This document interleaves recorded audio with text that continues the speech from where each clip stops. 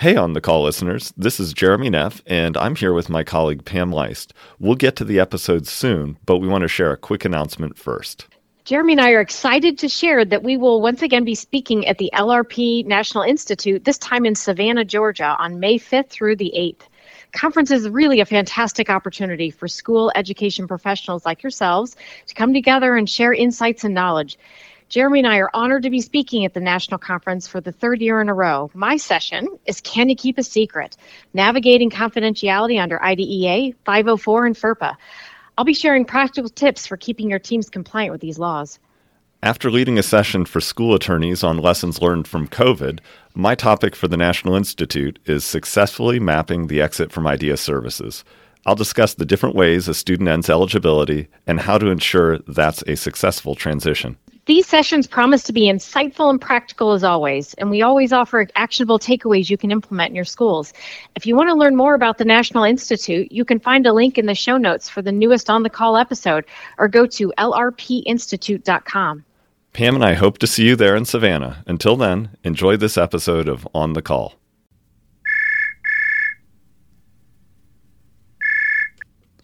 Ennis Britton, how can I help you? Hey, Jeremy. I got a really big problem. Okay. We just got back from our holiday break, and apparently while we were out, I got an email from the Office of Civil Rights saying I need to send a bunch of records to them within 15 days of the date of the letter. The letter arrived about a week ago. Clearly, I can never take days off work. Do I really need to do this? Welcome back to work. OCR definitely does not recognize any holidays that might be discriminatory. Yes, we're going to have to send them something, but don't get too hung up on the 15 days. We'll get them something in that time, and we'll figure out a plan that makes this more manageable, though, overall. So tell me, can you figure out what the complaint's about? It's about as clear as mud. The parents claim that we discriminated by not letting his kid go on the field trip. I need to check with the building, though, because I seem to recall there was an issue with the child not meeting the requirements to go on the trip. But that was literally months ago. Hey, look, OCR, despite the 15-day window they give you to return records, it can take a while for them to process a complaint, so you may well have the right incident. Let's talk more about the next steps you can take. Welcome to On the Call, Ennis Britton's Special Education Team podcast. I am Erin Westendorf-Fortman. And I am Jeremy Neff. And we are ready to dig into this call. If you've ever received an OCR letter, you may have made a call just like that one the client did at the beginning of this podcast. It's pretty intimidating, right? You get this letter and it has this laundry list of concerns, a whole bunch of records it's demanding, and oh, by the way, you have 15 days from the date of this letter, which before they started sending them by email was often 4 days ago. Oh, and even now email, it might not even go to the right person because district staff has changed, or maybe it is still hard mail and it was received at district office 6 days ago, but by the time it made it to your office, we're supposed to respond 5 days ago. And we're in trouble. And so are we being sued by the feds? Is that what's happening right now, Jeremy? Yeah, I don't know. It's not something where you pull down the old regulation binder, because the regulation binder for 504 would be like a page long or something, right? Right. But we do have some law. We do have some law. And at least with regard to OCR, they also have their case manual, I think is what it's called. And they've revised it a couple of times, even in the last, I want to say, 6-7 years. Just this past summer, the case processing manual had some significant updates. And so I think that's at least where I like to focus some of that. I mean, I do know black letter law, OCR, the Office for Civil Rights, through the U.S. Department of Education, is really broadly empowered to do investigations into complaints regarding anti-discrimination statutes. Specifically, at least I think for purposes of this podcast, more along the lines of Section 504 than even necessarily IDEA. I think they tend to focus more on your 504 anti-discrimination on the basis of disability issues than anything else. But Section 504 does extend, remember, to students not just on 504 plans. So technically Section 504 could cover students with IEPs, like if we look in any of those circles on slides that we've created over the years, I know it's a podcast, it's not a video podcast, but IDEA students are also protected by Section 504. It just tends to be there's certain case law out there that says they have different exhaustion procedures that they need to pursue for their complaints. I think we should challenge your expressive language skills, and you can describe the slide with the circles and the... Yeah, no. Right. Nope. The circles sitting in one another is the way that I would propose to look at that, meaning that the IDEA covered students would sit in the broader circle of the 504 covered students. Is that better? I like that. Yeah, trying to remain appropriate as best I can with all of that, because that's what I do. Well, and with these, Erin, I feel like I see more 504 complaints to OCR when there's not an attorney involved. And I can think of a couple of good reasons for that. One of which is there's no fee shifting when you file a complaint with OCR, right? So that parent attorney can't count on the school district paying their bills. That's one part. Correct. And I think the other part is the parent then, or the lay advocate working with the parent, is unleashing the full force of the federal government in the form of an OCR investigation. So instead of having to take the time to go through all the request all the records, read all the records, put together a timeline, whatever else it may be, look for the applicable law, somebody else is doing that up in Cleveland. Correct. Well, but I also think the OCR process is not a short process. They are not incredibly long. It's 180 days-ish, maybe, to fully resolve. Theoretically. But I know that some cases do go beyond that, but I do know there is a push and a goal to get that done from these federal offices. That's not as quick of a turnaround, I think, as some, maybe parent advocates, parent attorneys would want to have. And I think if you're not going to get paid for doing this complaint, why are we going to go through that process when you could just as easily try to go to federal court to sue instead? Sure. So I think that those are options, but I do think looking at OCR complaints as sort of serious, we need to sit down and look at the complaint, talk to your legal counsel about what this is, pulling staff meetings together for people who have been involved in those sorts of complaints. It's your own sort of pulling together of documentation. I think once you have attorneys, you could probably ask for an extension for that 15 days, right? I mean, once we've done those letters, hey, I'm going to need about 2 more weeks because inevitably they come at the inopportune time, right before the end of the school year, right at the start of the school year, right when Christmas or Thanksgiving are going to happen. Anytime lately, I feel like, during our understaffed years. I meant for holidays, end of school year, or summer. Like they come in the middle of summer, staff's not there. Right. So I think asking OCR has been, nice to provide extension requests at least when I've asked. Yep. I don't think I've ever had them decline. We go to national conferences and we'll hear these horror stories about other OCR offices. So if our Cleveland folks are listening, thank you for, allowing us to just focus on educating kids while being compliant. Absolutely, 100%. So, you brought up something that is important to maybe highlight the limits of what we're going to talk about on this podcast episode.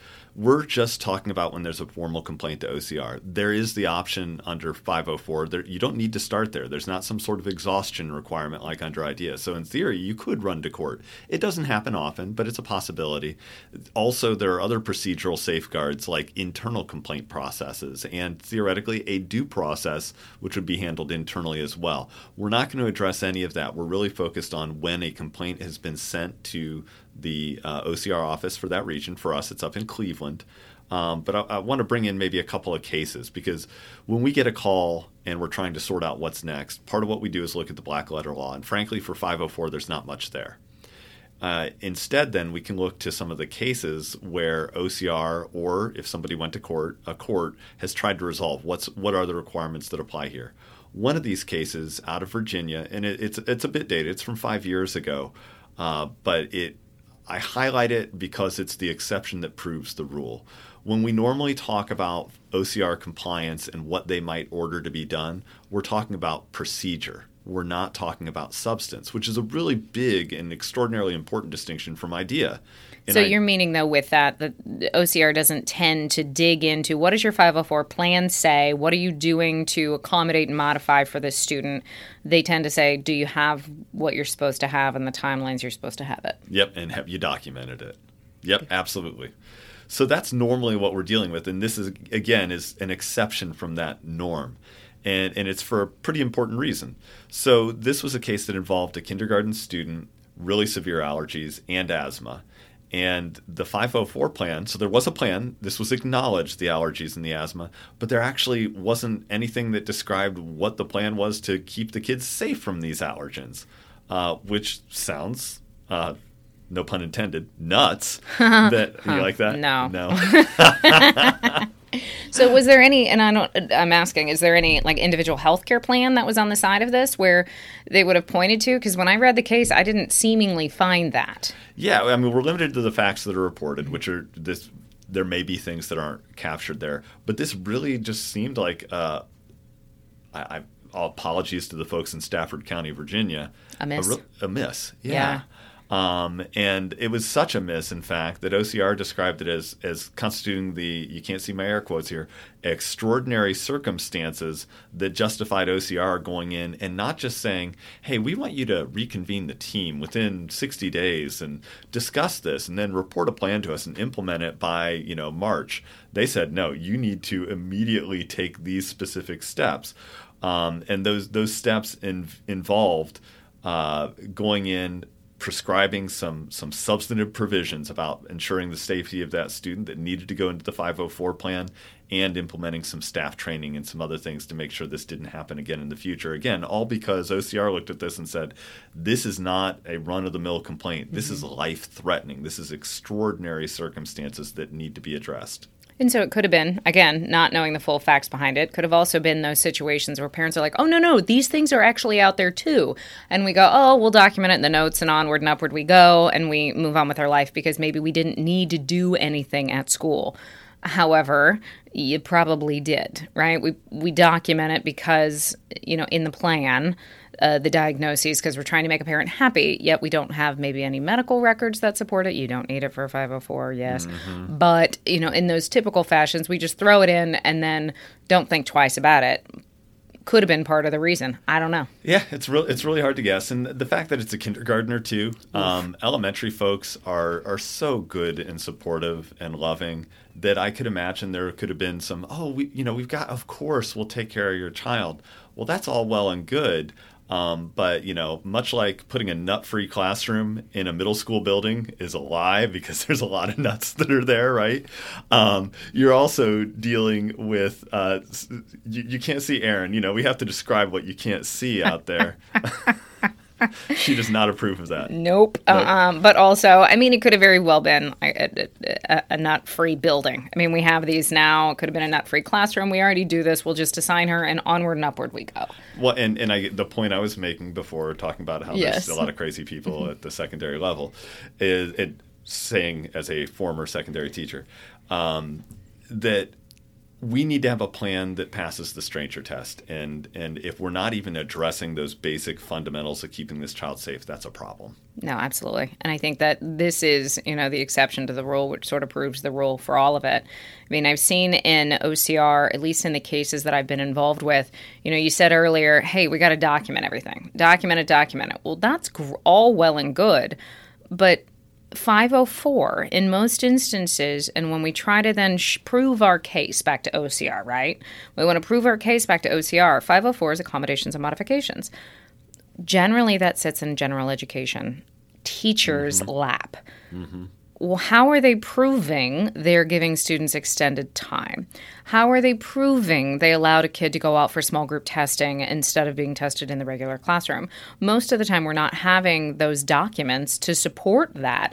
And I think that's one of those situations for teachers where I don't want to have them caught because, well, this is just what we do for everyone. I hate that aspect, right? I do love that aspect, but I don't like that as an excuse. As a lawyer, right? It's not good. No, if a kid needs it, and we have to provide it, not just make it available. But I do think what I've seen be very successful with OCR is asking them to talk to staff in those moments. And so when you get your 15-day letter, to make sure that we're at least having the conversation with staff, we would like to get an affidavit from you of what you've done for the student. So it's a signed, sworn copy of something that then later they can even be interviewed by OCR to talk about, well, what did you do for this student? How did you give extended time. How do you know you did? Well, I make it available to all students, but because I know student X's 504 very well, I have always provided her with extended time. She didn't always take it, but I always made sure that she was given extended time for this assignment or that assignment and going on from there. Those things in response to OCR complaints, I have found have gone many, many miles in looking at how do we best resolve this complaint with OCR and at least offending as a school district. Yeah, well, I think that initial response, and this is a practical tip, we're going to kind of bounce back and forth because there's another case to look at too. In that initial response, when you work with legal counsel, not only can we help you or your legal counsel help you set the tone with doing exactly what Erin described, because they don't know anything. They don't know how wonderful your people are. And if I go to work for OCR, it's probably because I think there are problems out there to be solved. I'm not taking that job because I think everything's hunky-dory. So setting that tone, giving them the right questions to ask so you can highlight the quality of your staff and what you're doing. That's part of it, but also we can help maybe narrow down the scope of the records request, or at least, as Erin referenced earlier, get a realistic timeline for that, and then push towards the right interviews, the right process, and use the case processing manual that OCR guides itself with to ensure a realistic, practical, and effective investigation process. Let's step back. There's another case I want to take a look at. This is out of South Dakota, the Sisseton School District. This involved one of those middle schoolers I was talking about earlier, bipolar, ADHD, anxiety, so things are rough.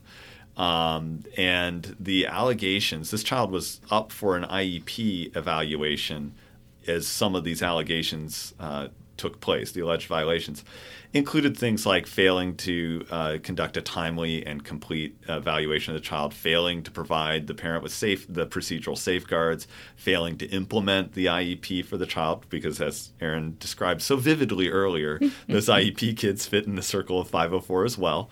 So there were a lot of allegations, and that's one reason I wanted to highlight this case, is because that's often what 504 complaints look like. It's rarely going to be this narrow, laser-focused complaint. So that's one thing. The other thing that I wanted to highlight and we want to talk about is the discipline element of this. So this was a child who, reading between the lines, the only reason this complaint came up is because the child was disciplined for 2 incidents. The rubber band incident. I don't know what that is. Well, it was. Do you think it was like a band name? Yeah, I do believe that, in fact. Might be a band name. Or there was like shooting rubber bands. I mean, yes, they were shooting rubber bands across the classroom, and then the cell phone incident. The bottom line with those, the details of them matter less than contemporaneous documentation by the teacher when that discipline happened described only seeing this child engaging in the misconduct.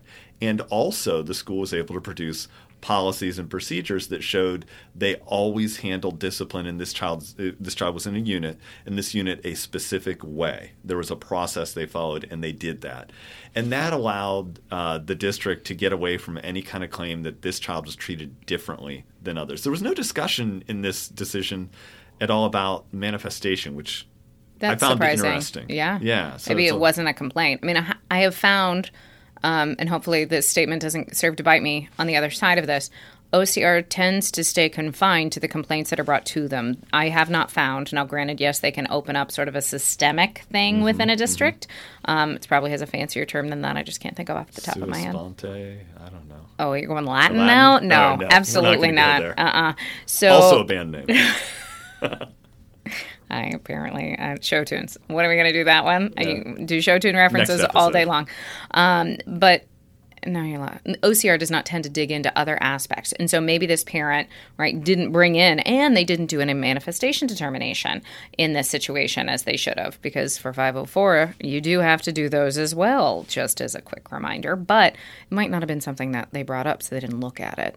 I mean, my guess is that's plausibly the argument to be for why that happened. Well, and it could be that the school Googled the situation and found out they didn't need to, because there was a doctor's note in this case that OCR referenced. The doctor's note on a prescription pad said, child needs extended time like in an IEP, which I'm like, no, that sounds like an accommodator. That sounds like a 504. And then it also said, Google the symptoms of bipolar, which I just loved. I love this. I have no one in my family who is a medical professional, but I have a lot of friends who are, and I like to dog on them for some of the notes that happen. And then they dog on me for being an attorney, for all the attorney jokes, right? Being cold-hearted and, this, that, and the other. But some of the doctor's notes we get, oh my gosh, I could never imagine, like, Google it. Here's my doctor's script, Google it. And then they got to, get paid by their insurance company, health insurance company, for that script. That's awesome. So that's a practical tip that a doctor has to short circuit those prescription notes is just to tell people to Google it. Some practical tips for you when you get one of these 504 complaints like the caller at the beginning of this episode. Procedural compliance is king, and you've heard us saying that throughout this episode. We want to make sure we can not just say that we were procedurally compliant, but document it. If we get that, more than 9 times out of 10, that's it. End of the story. There'll be some sort of finding, right? I mean, inevitably there'll be some sort of finding, but the compliance will be, post a memo that says we need to do such and such. No big deal. No. It's not going to be an award to remeet. It's not going to be an award of comp ed or something like that. Only in very extraordinary circumstances is OCR going to go in and do something more than order procedural compliance like that nutcase. And it tends to be that I found, as a school district, as a legal counsel, where the holes are in your case. Where they're going to come out and find something. So the sooner you can get on the front end of it, hey, we admit this has happened. We've gone through training. Here's what we propose. OCR tends to be a pretty good believer in that. And again, not to be self-serving on some of these, but I do think it's really important as school districts to contact your legal counsels when these things happen.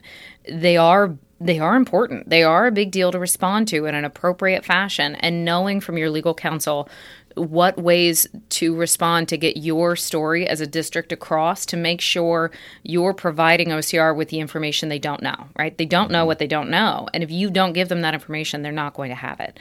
So I think it's important to work with counsel to be able to paint that bigger picture for the situation.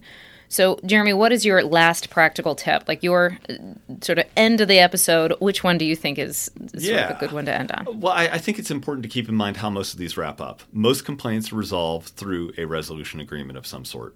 And so if that's where yours goes, that's not capitulation, that's not giving up, that's just doing what the vast majority of these, where they end up going. And because of that, if you're offered mediation, I think under the current case processing manual, that's what we call it. It used to be called early conflict resolution. If you're offered that, that can be a smart move. But again, sounds self-serving. I would consult with legal counsel about your strategy for that. But resolving these is always going to be a likely and quite often good outcome to receiving one of these scary OCR complaint letters.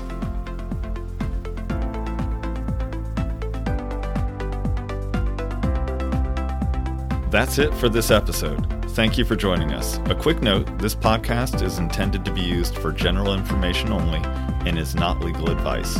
If you have a specific question, please consult an attorney. Be sure to check out other episodes at ennisbritton.com or wherever you find your podcasts. If you have a topic you would like to suggest, a question about today's episode, or anything else you'd like to share, please email us at podcast@ennisbritton.com. Whether by phone or this podcast, we look forward to being on the call with you again soon.